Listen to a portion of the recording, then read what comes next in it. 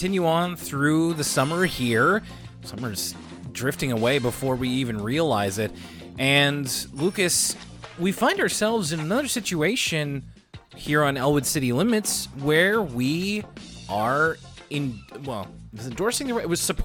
supporting and showing solidarity with another strike. This one also kind of ties into Arthur a little bit. This literally just started happening the day before we recorded this, but right now as we speak, and you may be hearing this a week later, depending on when you're listening to this, currently, as of August 22nd, there is a strike going on in Ontario, which is several provinces away from us. Here in Nova Scotia, TVO is on strike. TV Ontario, which is an Ontario public broadcaster, and they also are one of the stations that airs Arthur here in Canada. In fact, this whole season of Arthur that we've been doing, we've been watching the uploads on TVO Kids on YouTube. You stole my fire, Will. I was about to say I had this strike top of mind, and lo and behold, you sent me the episode to watch this week. And what is the channel that uploaded it? None other than TVO Kids. So yes, solidarity to those folks striking for better wages over at TVO.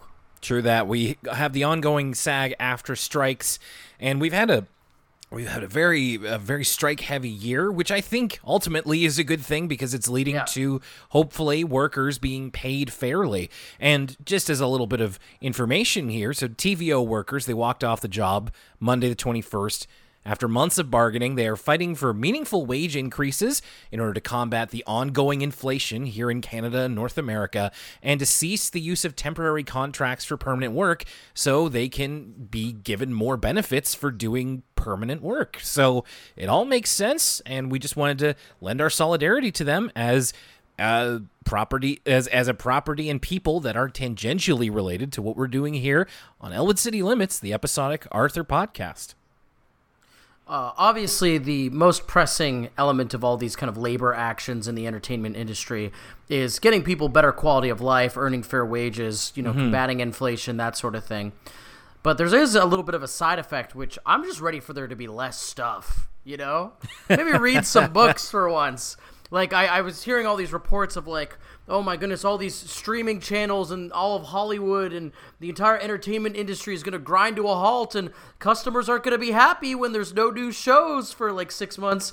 And I'm like, you know what? That actually sounds kind of awesome. Read a book instead of a million shows and movies and things to keep up with. We've been dining on the dense cake of streaming services and constantly churning content mills. I think it's time to lighten it up a bit. Let's get some fluffiness in here. And yes, let's pursue other interests outside of what's going on our television screens. Now, obviously, that's up to us, but man, there's just so much coming out, and a lot of it can be really good, or at least really interesting and of the time. So that's a good way to look at it too. Of course, my name is Will Young. My co-host is Lucas Mancini. We are here to talk about Arthur once again. Before we get to that, of course, a couple things up top we always like to do. Let's start off with the emails, elwoodcitylimits@gmail.com. We just have one email this time around. This one is from DJ. Greetings, Will and Lucas. Forgive me for being belated in saying this, but I thank you wholeheartedly for reading my first email back in episode 194. It definitely made my evening. I can assure you I laughed out loud as I heard you remember those funny ECL moments I listed. On to the main topic of this email. I noticed you two compare Arthur to The Simpsons quite frequently on the podcast, especially when it comes to the structure of some of its jokes. My question is, which Arthur characters would you consider counterparts to the many faces of Springfield? If I were to share one comparison, it'd be between Sue Ellen and Lisa Simpson. Both are smart 8-year-old girls who are talented saxophone players, vegetarians, and can get on their soapboxes occasionally. Do you agree with this comparison? Thanks again for the entertainment. Have a great weekend, and good luck during your season 18 journey. Well, thank you, DJ. So, Simpsons, we've definitely compared Arthur to once or another time. And so we start out there with Sue Ellen and Lisa. I think that's pretty apt. Just, I would probably combine Sue Ellen and Fern, and that would make a Lisa Simpson. There's some pretty easy ones, right? Buster and Bart. Yep. Binky and Nelson. Arthur and Milhouse, kinda? What's the kid's name? Is it Ralph? Brain and Ralph? Well, nah, No, not Ralph. I'm thinking of the other guy. Martin. Martin, yes, Brain and Martin. Maybe just for that they both annoy me. In some ways, Mr. Ratburn is Ned Flanders, but in many key ways he is not. So it's not perfect. There's not a whole lot of adult characters to go around. I suppose. You know what? Yeah. I would say that Mr. Haney, a little bit of Skinner kind of vibes from Mr. Haney, especially when he's. No, actually, you know what? I disagree. I think Skinner and Ratburn are the more, and I would say Mr. Haney is more of a Homer. Oh, interesting. High praise for Mr. Haney. Oh yeah. We'll use this opportunity to talk about. Did you see that post going around Twitter, Will, about Matt Groening's family? No. And how Matt Groening's dad was named Homer.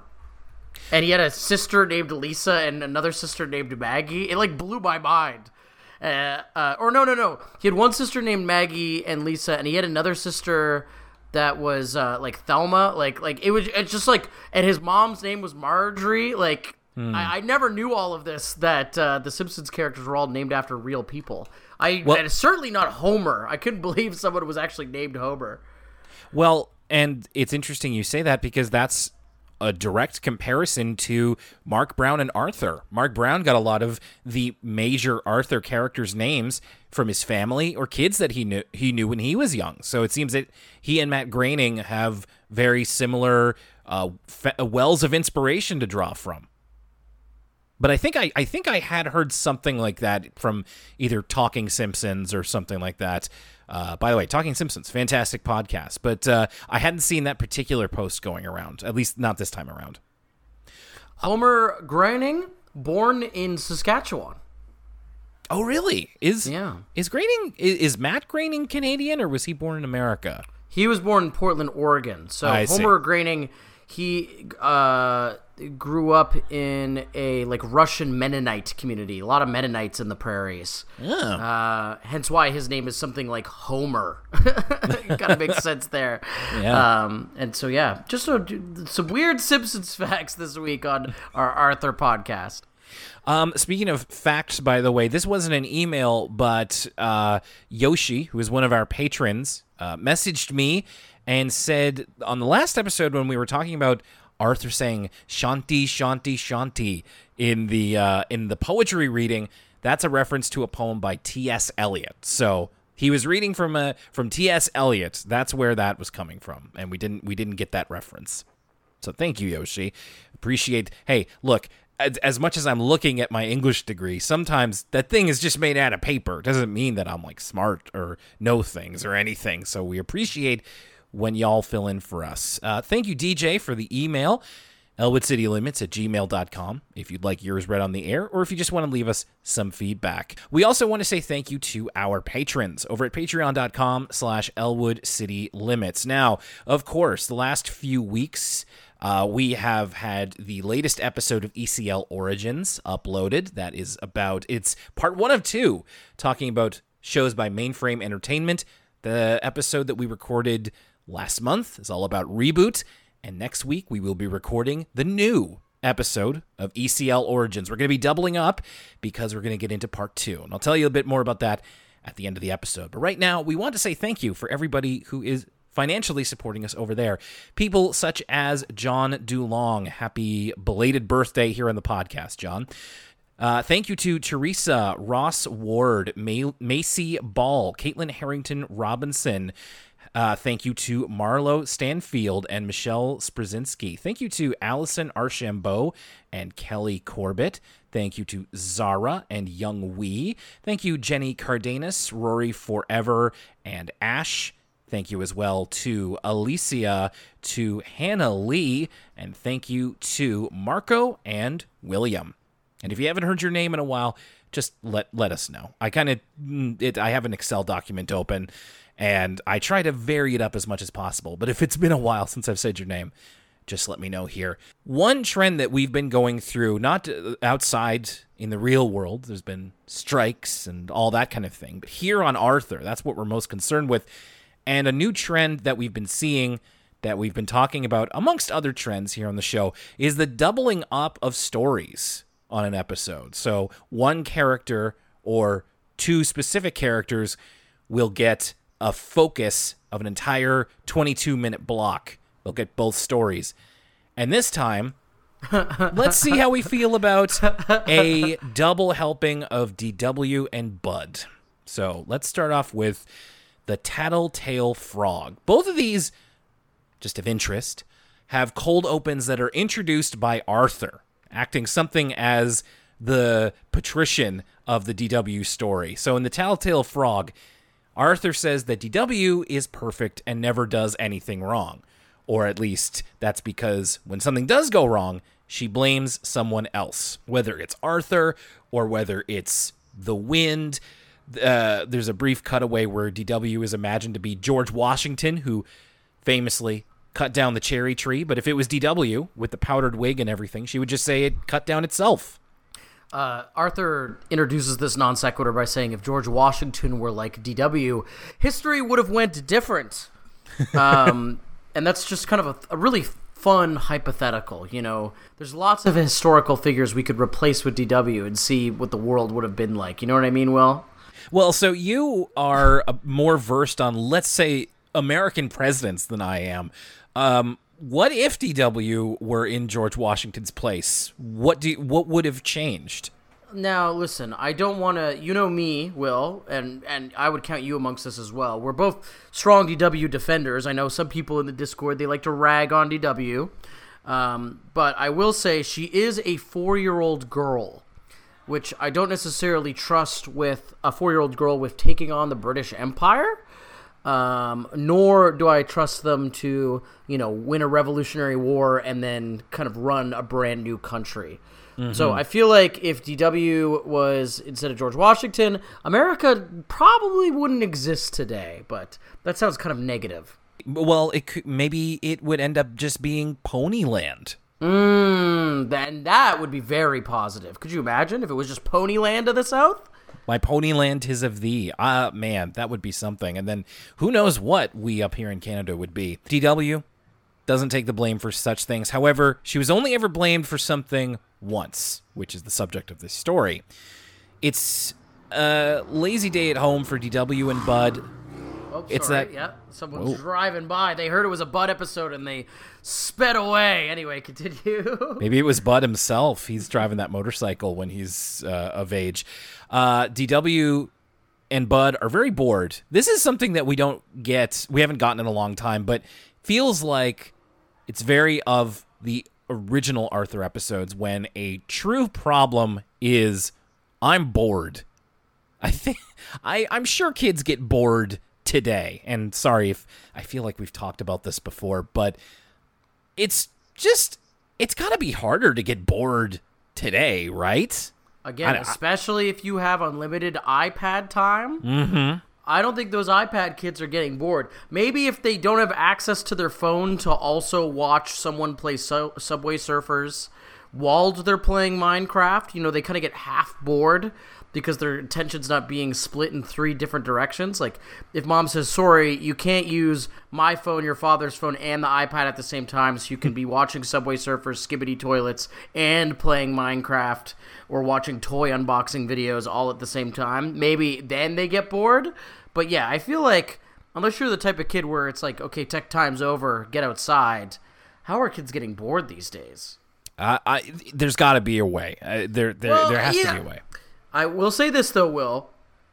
I feel like getting bored is kind of the luxury of a child. You know what I mean? Yeah, we might be putting ourselves into the situation a little too much in that me and you cannot imagine a universe where we're bored because there's never time to do all the things we want to do for leisure, whereas a kid has nothing but time. So maybe, you know, we're victims of our age here. But yeah, I can imagine that, you know, how could you be bored if you have an iPad? How could you be bored? You can just lay down on your bed and curl up in a ball and think about all the things you did wrong in your life. That'll pass 20 minutes. But Kids, again, like you say, kids have the luxury of not even being able to think on that level yet, especially at DW and Bud's age. So they play a few board games. DW gets tired of Bud beating her at every game. And we go through some recognizable ones. They play a couple of rounds of no guessing.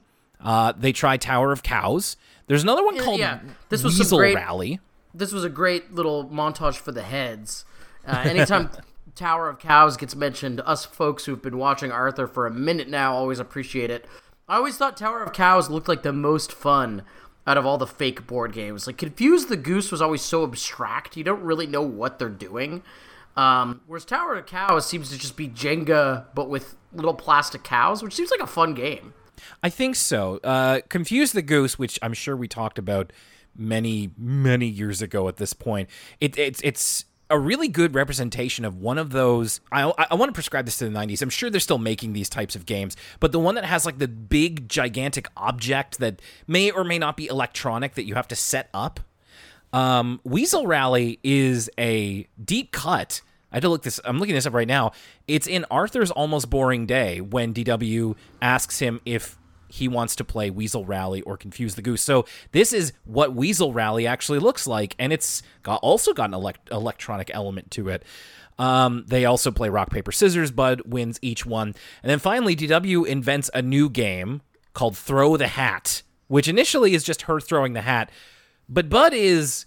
And we say the hat, Will, we got to clarify. Right. But we're talking about Bud's hat here. That's right. DW essentially assaults Bud. She grabs his...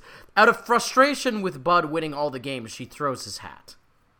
And then she's not really inventing a game. She's just like, I've got a game called Throw the Hat. And she throws it. And then Bud, sweet, singular-minded Bud, who has barely a bad thing to say about anybody, just like, well, that looks like fun. I'm going to throw it farther. Like, takes her at face value. And he throws it even far. Like, he does this thing with, like, I think you do this with the boomerang in Ocarina of Time, where he, like, throws it out of the window and it kind of loops around to the other window. It's pretty impressive. But DW throws the hat and it ends up accidentally breaking a tchotchke that her dad owns. So she throws it into Mom and Dad's room, and it ends up breaking this singing frog. It's one of those singing animal statue things, sort of like the mounted fish. It's a dapper frog in a blue suit. He's sitting on a log, and he sings a frog-themed takeoff of the Camptown races. So, like, I forget what the actual lyrics are, but, like, the Frogtown races sing this song, ribbit. And then you can see as it crashes to the ground, there's no repairing this. Like, the eyeball comes out and is completely broken, and the frog, just the audio completely corrupts. So DW and Bud want to cover this up as much as possible, so they try and get rid of the evidence. This is, I should also mention, Dad Reed is out in the garage. He's preparing for a catering event, and initially got rid of DW and Bud by being like, why don't you guys play a game? But he is a factor in this episode. So DW tries to get Bud's hat back because it is now in the place of where the frog was on the shelf. So they have a couple of methods here. Throwing objects onto the shelf where it's stuck. They try using a golf club, and as they're doing this, they're creating even more of a mess.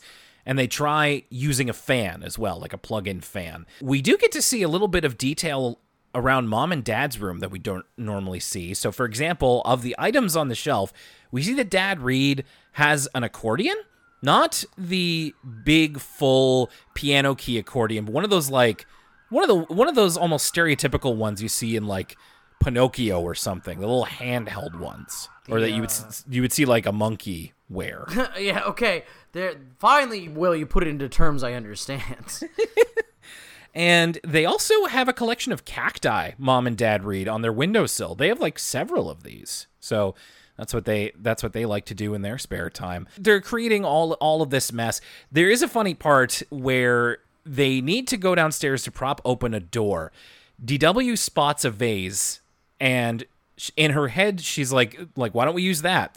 And then she thinks of Mom Reed saying, like, oh no, that vase has been in this family for 100 years, as to its broken shards. And then we go back to reality. DW says, that old thing's perfect.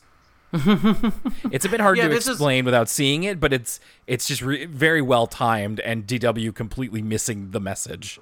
Well, it's funny too because it's kind of a callback to earlier in the episode. DW has a kind of an imagination where she's picturing Dad Reed finding the broken frog and being like cartoonishly upset about it. And in this, we bring back Mom Reed, who is talking about like, oh yeah, this is like a great family heirloom. It's been in her family for literal years. And then DW is like, yeah, we'll use it as a doorstop. And you're right, in the Dad Reed thing, he literally is like, DW, you're in trouble. So they use it to prop open the door. It does break open. This is when both Mom and Dad see the after effects of the mess that DW and Bud have made. There is also another funny thing I wrote down here. When Mom comes back in, so Dad sees like the vase has been destroyed when he comes into the house. Mom goes upstairs to see everything that's happened in her room. As she's going upstairs, DW says, why don't you stay down here? There's nothing to see upstairs. And Mom says, takes a beat. What did you do? Very, very good. So they see the after effects of all of this mess. They're cleaning up, and Mom sees that Bud's hat is still there. Bud has since gone home. I should also mention this is the first time that we see Bud without his hat. So he's got a, I'm touching my own head of hair because it's not dissimilar from the head of hair that I had as a kid. Just, brown mop of hair. But it's the first time we see him without it on. So they spot Bud's hat, and it seems that she's going to talk to Bud's mother, and DW is kind of keeping Stumm on the whole situation. She's not going to say one way or the other, but it's not really Bud's fault. A lot of the stuff they got up to was directly DW's idea. So this is where the Tattletale Frog comes in, which is a takeoff on the Edgar Allan Poe poem The Telltale Heart. And this is where the Telltale Heart part comes in, because DW previously put the frog in the trash, and as Mom and DW are talking about the whole thing, we hear the frog in the trash. And in the Telltale Heart, it's a man murders a man and puts him beneath the floorboards, but as the police investigate, the man, the murderer, feels that he can hear the beating of the other man's heart, and that's what drives his guilt to eventually confess to the police. And this also, the very corrupted audio of the frog in the garbage gets to DW. It makes her very, very guilty. There is a line where Mom hears it first. She says, what was that? DW says, I didn't hear a frog or anything like that. And then that's the main source of comedy from this episode, is DW just being so bad at lying. Is kind of the running humorous through line. And speaking of The Simpsons, that very much reminds me of, no, not my mouth, is what the kid would say. So DW is so overcome with guilt as Mom is looking around the garbage. She's about to discover it. She's also on the phone with Bud's mother to have a talk about Bud. And DW breaks down crying. She starts crying hysterically, and it's fairly realistic to start out with, because it's at the apex of this stress, that the guilt that she has over breaking the frog and then going to blame it on Bud, and just the panic and stress all come together, and they burst out in a very childlike way, which is that she starts crying. And initially, she, Mom immediately goes to her and asks what's wrong. She can't even put it into words. In fact, they're kind of nonsense words. She's just like, I don't forget the porcupine party. And then eventually she's able to get it out where she says she was the one who broke the frog, not Bud. So she takes the blame for it and seemingly saves Bud from any trouble. And the end of the episode is the two of them communicating over the phone. DW is basically grounded. She can't go anywhere. She can't have friends over for a week, but she can still hang out with Bud over the phone, and they play rock, paper, scissors over the phone, which, I mean, you can game. We go away from them before we see the result of their game, so you could assume that DW is just cheating. You could maybe she is, maybe she isn't. Who's to know? Maybe Bud's cheating. But I wanted to take this opportunity to talk a little bit about Bud's role in these two episodes. Okay. And, yeah. Will, I'm so glad that you've decided to address the BITR, the Bud in the room. Because I wanted to talk about the exact same thing. Bud's role in these two episodes. Well, why don't you go ahead, and then I'll have my piece. Well, thank you. Really, what I want to say, and I think it more applies to this first story than the second one. I think the second one's a little bit better. But Bud, especially, and I'm talking also in an overall scheme here, as we've been with him for a season or two now, he's kind of barely a character, especially here in this particular story. It's basically just DW getting in trouble, and Bud is there to facilitate her guilt and have another person she can blame it on. You know, Bud fills the role that somebody like Emily or James would. He's just a little bit more like he's a little bit quirkier, like he's got a funny accent. Here's an experiment, Will. Let's do a little experiment here. I'm sure you're familiar with the Red Letter Media Star Wars reviews. Yes. And I got thinking of a little game we could play with old Bud here. Sure. So, Will, describe the character of Bud without mentioning his hat or the fact that he's from Louisiana. Bud is nice. He's positive. He's likes to play. This is great. I'm so glad you remembered this. Yeah. Yeah. Like, even James, Emily, any of the other preschoolers. Yeah. Any other character in Arthur, really. Bud's older sister, for instance. LaDonna. LaDonna has way more characterization. Bud, literally, is just an excuse to have him say, like, folksy aphorisms.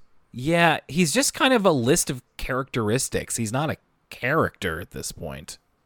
Well, he barely even has characteristics. He's a guy from Louisiana who says things like, I feel like I could fall into a barrel of skunks and come up smelling like a rose.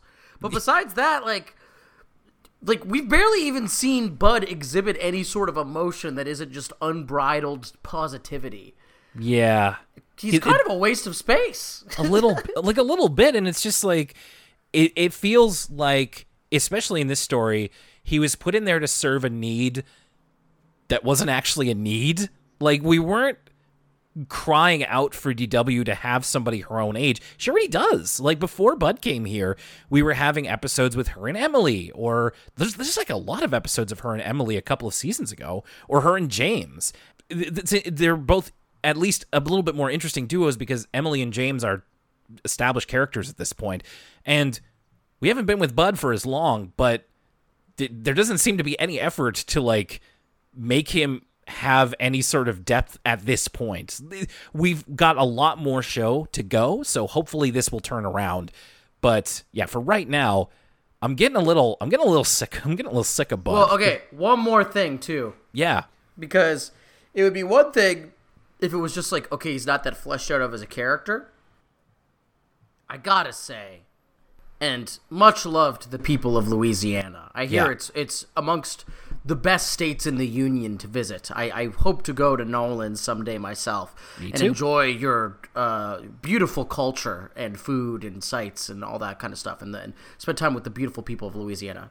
Bud's voice, not even just the accent, the performance is annoying. I'm sorry. We've had enough of it now. Yeah. We've had a big enough sample size where, like, there's not even, like, an inflection or, like, an up and down with the performance, because Bud is only ever having one emotion, which is, like, positivity.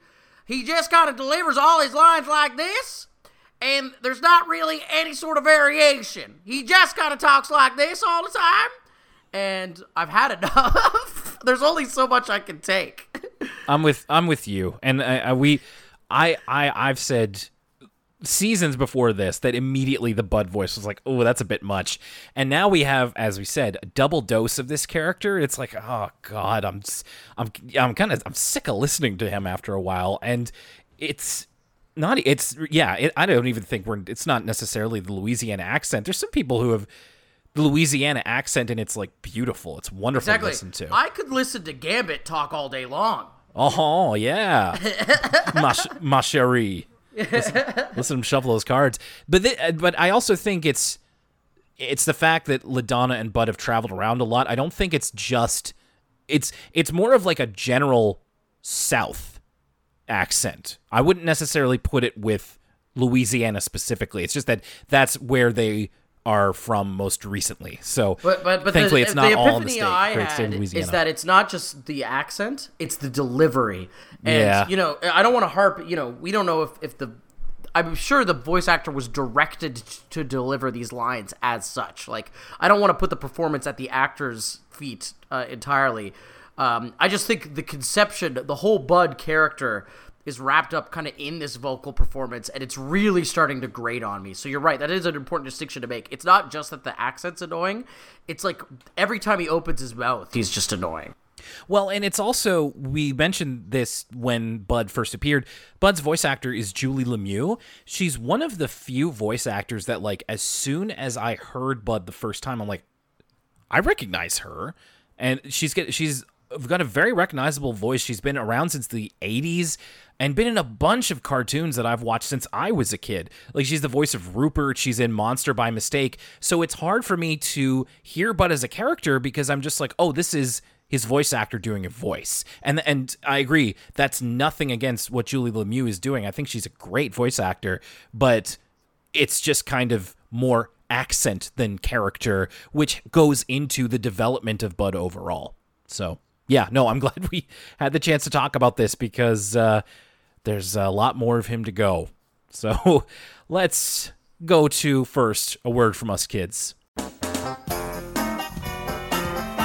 now a word from us kids. This was kind of interesting. It's tangentially related to the previous story as the kids talk about chain reactions and the domino effect, how one thing leads to another. Now, that's the underlying part of this, and that's the reason, the kind of the moralistic reason why today's school activity is we're going to make a bunch of domino tracks. Yeah, it's weird. I thought they were going to do something about how you should always tell the truth to kind of maybe tie it in with the episode a little bit more. But it feels like they actually got inspiration from Bud and DW's kind of schemes of trying to get the frog down. Because, the word from us kids this week is let's make some Rube Goldberg machines. Which I've been in love with ever since I was a kid, so I was totally cool with this. And I got them fresh on the brain. I just rewatched, because Paul Rubens passed away, I just rewatched Pee-wee's Big Adventure, and who could forget Pee-wee's morning routine, which is all a big one of these. And it's the kids making blueprints for their own domino tracks, and they're pretty simple. There's a couple of them that have like a few steps to them. There's one that involves like a domino falling onto a chair and then going through the chair and down to the floor. It gets decently involved for kids these age, and they're interesting to see. We also see a lot of them kind of failing or messing up and then them trying again, which leads to a lot of the kids making YouTube banner faces. There's a lot of like hands on head. Oh no, it fell. And it's obviously they're projecting towards the camera. And by this point, hey, kids are starting to watch YouTube. Maybe that's where they're getting it from. I don't know if the YouTube thumbnail face was a thing yet, but that's what it reminded me of.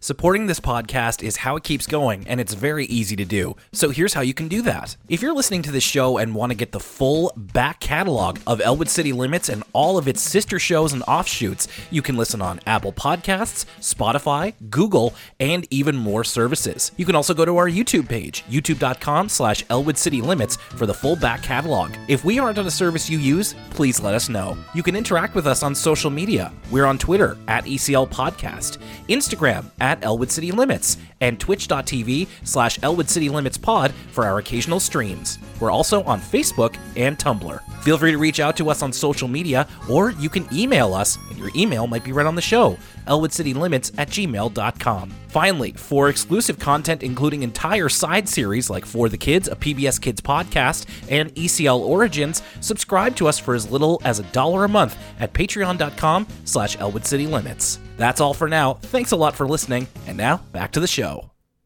And now, back to Arthur.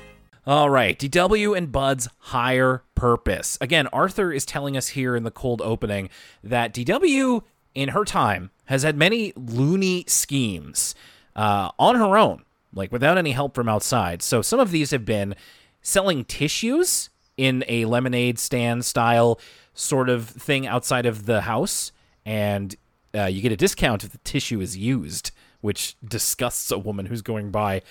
She also once pretended to be French so that her family would take her to France, which involved her drawing on a stereotypical pencil-thin curly French mustache and speaking in, anglicized French, or rather, I guess I should say Frankified English. This is not helping the working theory I established last week, that the Arthur writers seem to have a little bit of an anti-French bias that's growing, or at least that's some pretty harsh language. I would put it that it seems to be the French are becoming their favorite go-to kind of punching bag in a way to like make again, sounds really much stronger than it is, but it really does seem like they like to make fun of the French a lot. The very stereotypical beret mime baguette kind of way. Well, and perhaps it's because a lot of the staff who worked on Arthur from the beginning and voice actors and all that can sometimes be from the Montreal and Quebec City area. So perhaps. maybe they feel a little bit more like, we've got the in, we can give them a ribbing. But DW's loony schemes have only doubled since Bud has arrived, so we see them taking bits and pieces from the house, including one of Arthur's sheets and a baseball bat, and they create a boat out of household items in the front yard for them to sail to Jamaica. The actual episode has to do with, this is another reappearance from from the early seasons, Arthur, DW, LaDonna, and Bud go to Wonderworld, the fair that we've heard quite a few times in the first couple of seasons, and the big ride this time. So this new scary ride is called the Buzzard. There is a mention of DW training for the Hurl-a-Whirl, and she gets it right. She doesn't call it the Hurley-Whirl. She says that to Bud. But DW and Bud want to go ride the Buzzard, as Arthur and LaDonna are going to. In fact, they make a handshake pact. It's one of those hot poo. Bud spits into his hand and shakes DW's hand that no matter what, they are going to ride the Buzzard together. Now, Lucas, we've established before with Bud's imaginary friend Rapti, you're not a big fan. I kind of neutral. I will say, Rapti kind of made me laugh here. Like I gotta be real. I have very few notes for this episode, Will. Okay.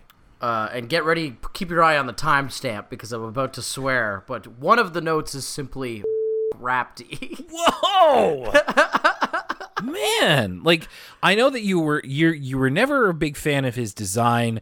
There's nothing about him that's really anything to write home about. He's just kind of a dinosaur. But this is getting into like full on vitriol. This is a bit of a surprise. I just like when the imaginary friends, what's so great about them is that they could be literally anything. Yes. And we just watched an episode where they just in rapid succession had 5 great creative imaginary friends. And the fact that I know now that Rapti is going to keep showing up and he is just kind of like a lesser Reptar, both in design and in name, and it just seems like a huge missed opportunity. Well, what I liked is the couple of lines that Rapti got here, and Bud has brought him along. He is his stuffed dinosaur that, when Bud imagines it, can turn into a real green T-Rex type of dinosaur with a friendly face. When he does the pact and shakes hands, and he looks to Rapti of like, Can I get a witness? He turns into a real dinosaur. Duly noted, and then goes back to being a toy dinosaur. I laughed. I thought that was funny. That was kind of funny. You're right. But that could have been anything. That's true. Good F. So DW and Bud wait in line for the buzzard for a long time. A really, really long time for them. When they get to the front, they are denied from going on the buzzard because they are too short. Now, Lucas, if I was going to guess something that might annoy you in this episode, I don't know if it would have been Rapti. I want to talk about the ticket taker guy, because he is a pretty typical teenage character. You know, his character model looks a bit like Mike, Buster's big brother Mike, just in like a baseball cap. Yeah, a little bit. And so there's a couple of times that they run into this guy, and he's got a very particular way of speaking. So DW and Bud are too short, and the measurement is this cardboard standout of a monkey, and the monkey's name is Gumdrop. The monkey's name is Bongo. I'm getting confused because I'm looking at the line from this ticket taker guy, to which he says, "Bongo doesn't lie, Gumdrop. Now grow an inch or scram." And I was like, well, that's a strange way to say any sentence close to that. So giving him a little bit of character, I suppose, this one-off character. We see him a couple more times. Did you get a beat on this guy? Is he throwaway character of the week, or is he No. Don't worry. I have someone for throwaway character of the week, which I realized when you abbreviate throwaway character of the week, by the way, for those paying attention, it's TACOTF, or TACOTW rather, TACOTW.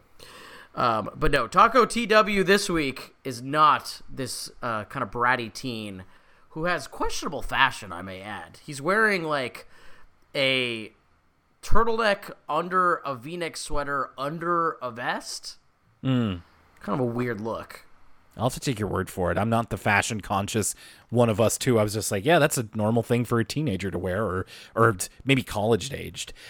So this, of course, is very frustrating for DW and Bud.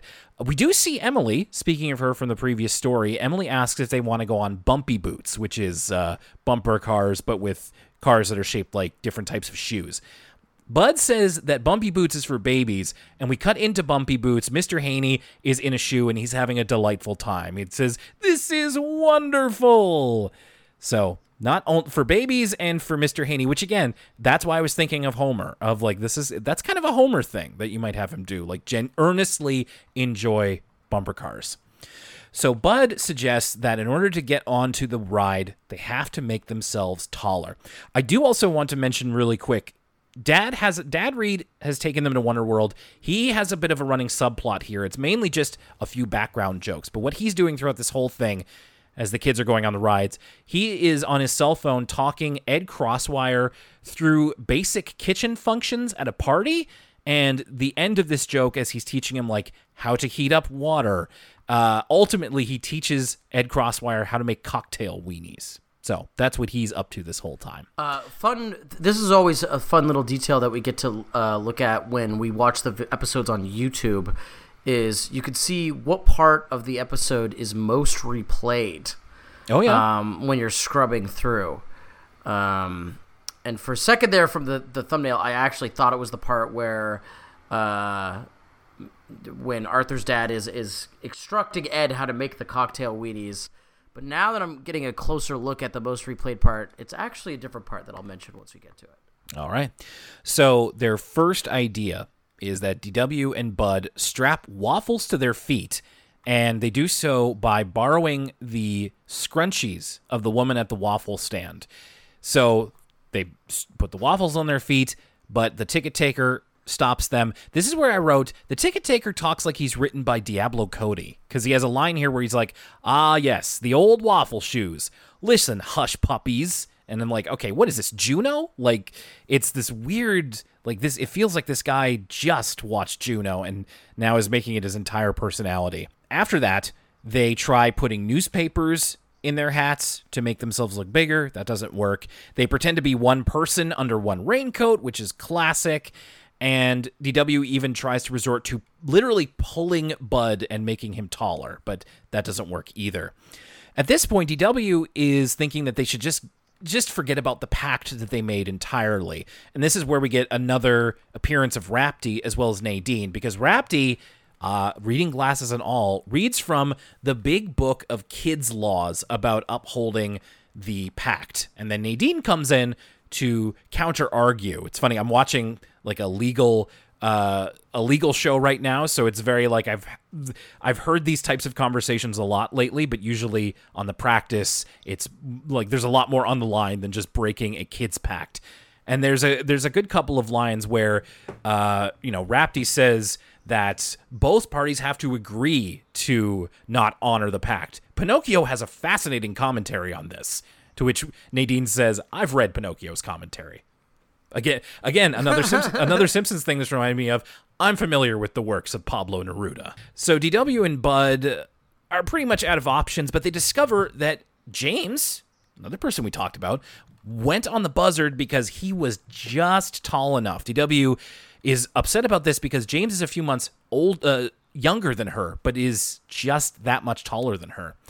So they enact a plan. If they can't make themselves taller, they're going to make Bongo, the cardboard monkey, shorter. And their plan is DW will distract the ticket taker while Bud tries to break Bongo at his legs to make him just that much shorter. We see a montage of them gathering up everything they need. So DW's disguise is a rainbow wig and star shades, and she's going to tell the ticket taker jokes. And Bud's going to take the hammer from one of the carnival games and break the cardboard. So they try this. It does not work. The hammer that he's using is not a real hammer. It's like a fun little children's hammer, and the ticket taker sees through DW's disguise right away. However, after all that, a different guy takes over for the ticket taker because it's his break, and he just lets them go on. Now, is this the TACOTW? Still not the TACOTW. Oh, man. We're running out of... The TACOTW is actually the two kids getting off the ride as DW and Bud get on. Right. One girl goes, "Someone take my barf bags." Still not the TACOTW. The TACOTW is the kid with the googly eyes. I know who you're talking about. That is by and large the throwaway character of the week, and probably the highlight of this second episode. You know what? I'm glad you brought that up. There's not really a great way to describe this. You would just have to see it. Yeah, as you said, DW and Bud finally get to go on the ride, but they get there and they start to get nervous. Earlier when they encounter James, he's really dizzy. He has to catch himself. And as you said, there are people getting off of the buzzard and their eyes are spinning comically and they're staggering around. And yeah, there is that one kid, we get the close up on his face and he's literally, the eyes are spinning. He doesn't know where he's going. And it is pretty funny. I also want to point out here that when that woman is like, "Oh, my barf bags," it's the old barf bags from the Hurl-A-Whirl episode. Which, oh my goodness, how long ago was that? Was that like episode 4? That's a really early episode. It's way back there. I'm really pleased that they went back to get that design. It's very memorable. It sticks around in my memory, to which I was like, "Oh, those are the old barf bags." So they're still using those. And DW and Bud decide then to break their pact. It's just a bit too scary. They don't want to do this after all, and they are glad that they did, and they have a much better time going on bumpy boots instead, which is a little bit more their speed right now. So the DW and Bud D-double shot is we managed to make our way through it, and we certainly had our opinions about characters in there and what have you. Let's talk about the episodes as a whole. Lucas, let's start with the Tattletale Frog. How did this one strike you? Well, I would say that it's hard to not compare these two episodes because they're the same pairing, right? It's both DW and Bud episodes. And I think I was a little bit more engaged with the Tattletale Frog, rather, just because there's some funnier DW moments. Bud's kind of really in the background. He's sort of, like you said, the fall guy for DW, and doesn't really have much agency in the plot whatsoever. It's more of a DW story. Still not my favorite episode or anything. Just the one I prefer of the two. It's fun to watch kind of DW do this cover up and just how bad of a liar she is, and almost all of her plans are kind of foiled in spectacular fashion.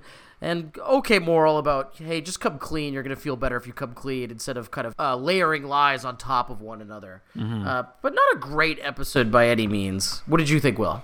Yeah, kind of in the same way. It's like it's fine, and really the most notable thing for us as we were talking about is that this doesn't need to be DW and Bud. And you begin to realize, especially the more that Bud's here, he is the new character to put with DW. Like, I'll be surprised if we see a DW episode that is just her and Emily, or just her and James, or maybe even just her and the Tibble twins. Like, I can't imagine now that they would have a DW episode without Bud, which is, I'm not crazy about it, because I'm not crazy about Bud. And so my feeling coming out of this is a little bit more negative, but I think it's because of what we spoke about with Bud and how he's just kind of not really a character. This is fine morally. I think it's an interesting idea to adapt the Telltale Heart for a much more lower stakes DW plot. So that's kind of neat. And there's, in both of these, there's some good lines. So yeah, like, decent. But then it also got me thinking about, like, why is Bud here? Now, I feel it makes more sense with the second part here, which is DW and Bud's higher purpose. I almost just wish that they had split these up into different episodes, just so it wasn't the both of them back to back. But this one at least is like, we're just having a little bit more fun. We're doing something zany, and Bud is much more of a cartoonish character because there's just not as much depth to him. So when we're doing like silly stuff, like trying to get on a roller coaster, I'm a little bit more willing to let it slide. It's just that when, like, we require Bud to have any sort of, I hesitate to use the word nuance, but at least DW has, like, identifiable characteristics. Like, when we need Bud to do the same, he can't hold that weight up yet. So when he needs to be a cartoon character, it's a little bit easier to swallow. This was also, like, decent. It was pretty fun. Again, a couple of fun lines, and it's good to see, and again, in both of these cases, it's really good to see the deep Arthur lore again, with like Wonder World and the barf bags and all of that kind of stuff. So I appreciated seeing that again, and there were some more goofy situations in the second part, but again, yeah, I'm at least pleased that neither of these are like stinkers. They're just like, yeah, they're fine, because we've been critical in the past of like some of DW's stories being a bit more kiddie, which is fine. It's just when you're in your 30s watching this, it's a little bit harder to get through. Well, really good point, because I was a little bit harsher on this second one. I think that, me as an adult, I think this episode's probably a lot more exciting if you're watching it as a child, because you get to go to Wonderworld. This is like the closest you get to going to Wonderworld. Yeah. And so it's a little bit more experiential in that way. Like, wow, we're getting to watch DW and Bud go on these rides and try to get on this one ride. For me, I just could not care less about this plot. I couldn't care. I don't care if they get on the ride or not. I don't care about Bud. There's no moral in this episode. Like I said, the novelty of this episode is getting to see Wonderworld. And for me, I don't really care about that much, so it's kind of lost on me. But that's more a failing of my perspective of being a grown man watching this kid's show, and less of a failing of Arthur, if anything. Yeah, I wasn't exactly looking forward to this episode, but it turned out to be okay. We want more from Bud. We would like to see more, and not like more of his presence. Like, we want to see a bit of a depth, any sort of characteristic, maybe like a negative characteristic. Like, I suppose you could say annoying, but I don't think that that's like supposed to be in universe. Like, he's the annoying kid. I think we just find him annoying. So hopefully, but there's a lot more episodes to go, so we'll have to wait and see. Thanks a lot for joining us for this episode of Elwood City Limits. We really appreciate you listening in. A couple things here. By the way, didn't note this at the top here, but very important. If you want to support us, we are nominated for the Coast's Best of Halifax Awards. If you go to vote.thecoast.ca, you can vote for us in the Arts and Entertainment category under Best Podcast. And please do. You will likely need to sign up if you don't have an account on the Coast's website, which means you will also likely need a postal code that is to our local region. Now, however you get that postal code is up to you. I believe in you, but please, we would really appreciate the vote. We would really like to be able to win something this year while we still have the opportunity. So vote.thecoast.ca. If you haven't already, the voting will end in early September. So sooner rather than later, please and thank you. And our schedule continues here. Next time, we are going to be, well, first of all, patrons, you're going to have your next episode of ECL Origins as we complete the two-parter of Mainframe Entertainment. We're talking about, is it Beast Wars or is it Beasties? We're going to find out exactly what all that means. We're going to be talking about the history of Beast Warsies or Beasties Wars on ECL Origins, a show that we both loved when we were kids, and I imagine still have a great affinity for now. We're going to talk about it all, and we're really excited to do that. That's coming your way, so that'll be here. If you're listening to this on Patreon, that'll be here for you next week as we head into September. If you're listening on the free feed, you will be getting a free preview of that the week after you listen to this. And then we'll be back to Elwood City Limits. Our next episode of Arthur is going to be Best Wishes and The Tardy Tumbler as we move on through Season 18. And I imagine by this point, we're getting into back-to-school season. Lucas, I didn't know this, but, like, kids in America go back to school at the end of August? Yes, I did know this because I'm going to be in America that's very right. soon. And I've had to email guidance counselors and stuff because of my job. Yeah, short school. I think that's because they end their school year in like April. Oh, I see. Wow, that's even earlier than I realized. Well, it's not what I'm used to, but if you're getting ready to go back to school, no matter where you are, we wish you the best, and we'll be with you into that transition as we move into September here on Elwood City Limits. Thank you again very much for listening and for supporting us.